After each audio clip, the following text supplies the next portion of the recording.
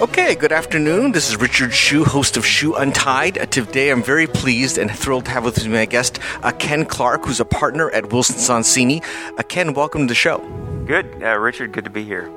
So, Ken, I've known you for obviously many years. We're in a very similar practice, but tell me a little bit about how you got started in this practice, how you got started this firm. How did you, and specifically in your case, how you got into this very interesting life sciences practice, which I know you have. Well, let me start just by talking about how I ended up in Palo Alto. Yeah, please. I was in law school at the University of Texas and just thinking about what to do. And I was looking at New York, LA, Atlanta, where I came from originally, and then also Northern California. And I think it really came down to two or three things. One was this was 1984, 1985, and it was just at the start of Silicon Valley, at least from a popularity perspective. And Silicon Valley had been around for a long time, but Apple had just gone public in 1980, 1978, that time frame. And so Silicon Valley was just getting on the public public radar. So that caught my attention. It was a high growth, high opportunity time. And so that was probably the main thing compared to New York, which was a more mature market. LA was more entertainment oriented. And Atlanta just was more regional. There really weren't many companies headquartered there. But then beyond that, it was just the intellectual capital here, just compared to LA, for example. Not that there's not intellectual capital there, but it's just the focus of the intellectual. I don't know, the profile of the people here. I'll never forget the cab driver who took me from the hotel to my interview in Palo Alto had a PhD in physics. So just one of those things you remember. And also, of course, it's just a beautiful area. Well, tell me a little bit how did your practice kind of start? I mean, did you start off with this life sciences practice, or did that kind of evolve over time? I came out originally just to do venture capital. I always knew I wanted to be a business lawyer. So I came out to do primarily venture capital IPOs. I started at Pillsbury Madison Sutro, partly because they had represented a guy named Arthur Rock, who you may know was one of the original venture capitalists. In fact, his wife was a partner there. So I really wasn't focused at all on biotech, and I just kind of stumbled into it about in the after a couple of years, 1987 time frame. Just so happened I worked for a partner there who had a lot of biotech company clients, and I just started working on those. And two or three things happened. One is I really like the people. So they're, again, kind of back to the intellect. A lot of these people have PhDs, scientists, a different mentality than, back then, which was software, PCs, that type of thing. So that was good. But also the types of deals those companies were doing. This was, again, 87 time frame.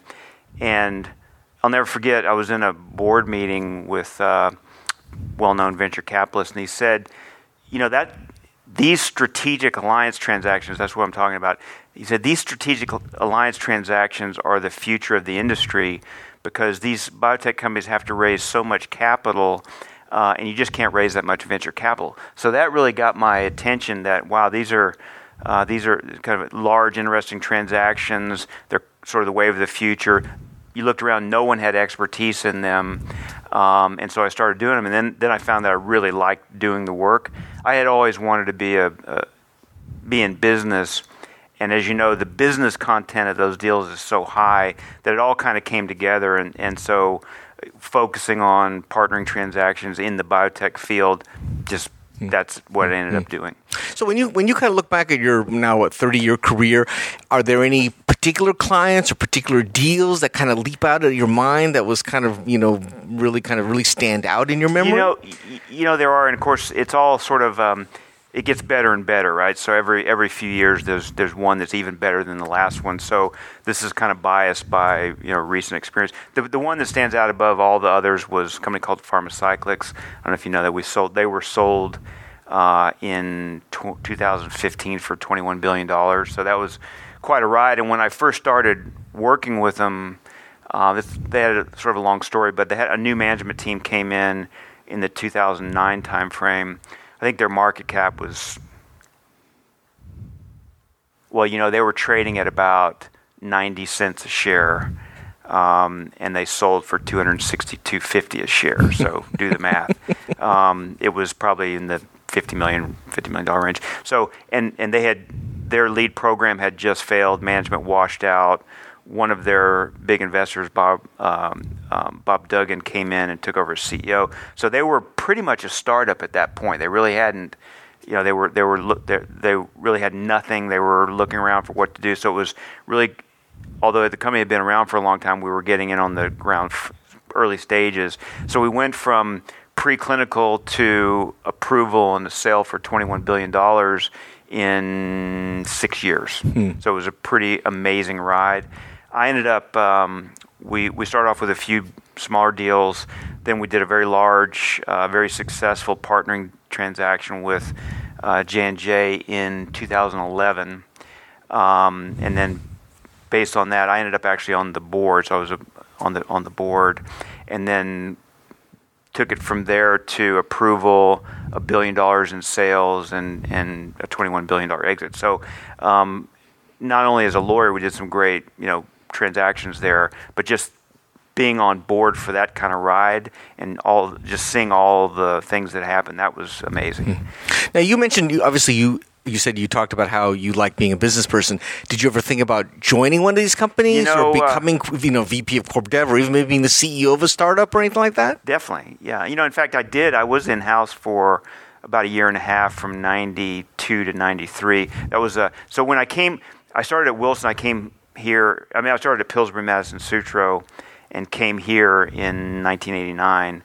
Wilson didn't have as much of a biotech practice then, so it was about half biotech, half non-biotech.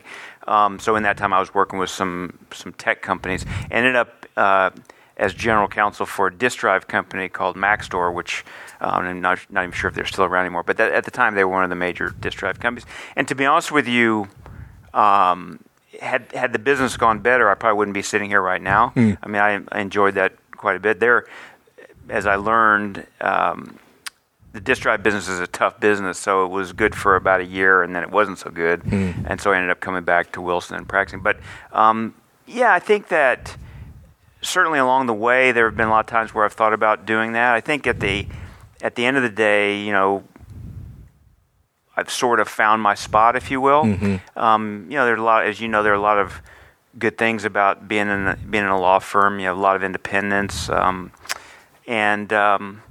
it's after a point in time, you kind of have your skill set, and so does it really make sense to shift gears and start over where you really don't have the skill set? So here I am, but have I thought about it? Absolutely.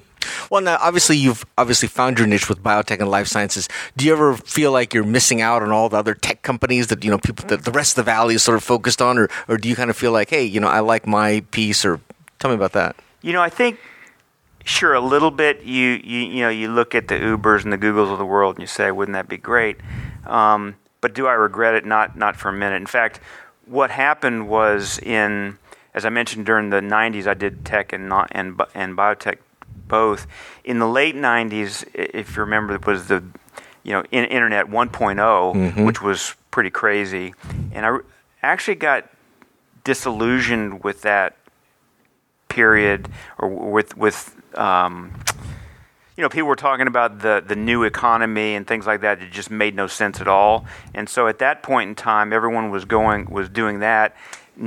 People were actually firing biotech company clients and getting out of biotech altogether. And so I said, based on my time horizon, just career-wise, and sort of how I see the industry evolving over the next 20 years, and that wasn't just me, it was based on talking to people who, prominent people who knew and had the perspective. I said in about 1999 that all I'm going to do from here on out is biotech. And that turned out to be one of the better business decisions I ever made. One was coming out here. That was probably number two. And that was a kind of a long-term perspective, because at the time biotech was not hot at all. It was barely limping along. And it was based on a belief that over a 20 to 25 year time horizon, biotech was really going to take hold based on the biology, and that's happening today. So if you look at, a company like Pharmacyclics being sold for $21 billion, which at the time seemed crazy, doesn't seem so crazy right now. And I think that trend is going to continue. Biology, we're just scratching the surface on biology right now. And it's getting to the point where it's a lot about understanding massive amounts of data, which again we're just scratching the surface on. So I think it's a great time for biotech, and sure you pass up on that. What you get for that, though, is a depth of understanding of the industry. So having focused on it for as long as I have, and then focused on it 100% for however long that is, last 20 years, I really understand the industry well, and that's satisfying, right? So you walk into a room, you're on more or less even footing with folks who are senior executives in the industry, and that's a good feeling. I was just going to ask you, so now, is that even true on the science side? Like, do you find that you can walk into a room and be in a biotech science discussion and actually, either understand what's going on or have a pretty good idea? Definitely understand what's going on. And, I start off with zero science. I in college, and I was more of a computer science, physics type person, and actually had zero background in biology. And so over many years, and continue today to make an effort to really understand it. So if I get involved with a company, I'll read up on the science and on their technology and learn it. And so, so today, I would say I have a good understanding of it, good understanding of the industry as well, not just the science. But it's interesting. What I've found is that not necessarily having a deep understanding, in a way, you rely on your instincts a little bit more, and you look at other things, like you look at the people, you look at the markets, that type of thing. And I would say, I have a pretty good feeling about my ability to sort of make judgments and that type of thing. So I have to kind of operate at a less detailed level, but works pretty well, I would say. Now, you said you've obviously seen a lot of opportunities. You feel like, I think at this point, you're pretty happy with being the lawyer role. But how about going forward? Do you see yourself ever doing something other than being an outside counsel, law firm lawyer? Sure. Do I think about it? Yeah. Absolutely. Will it happen?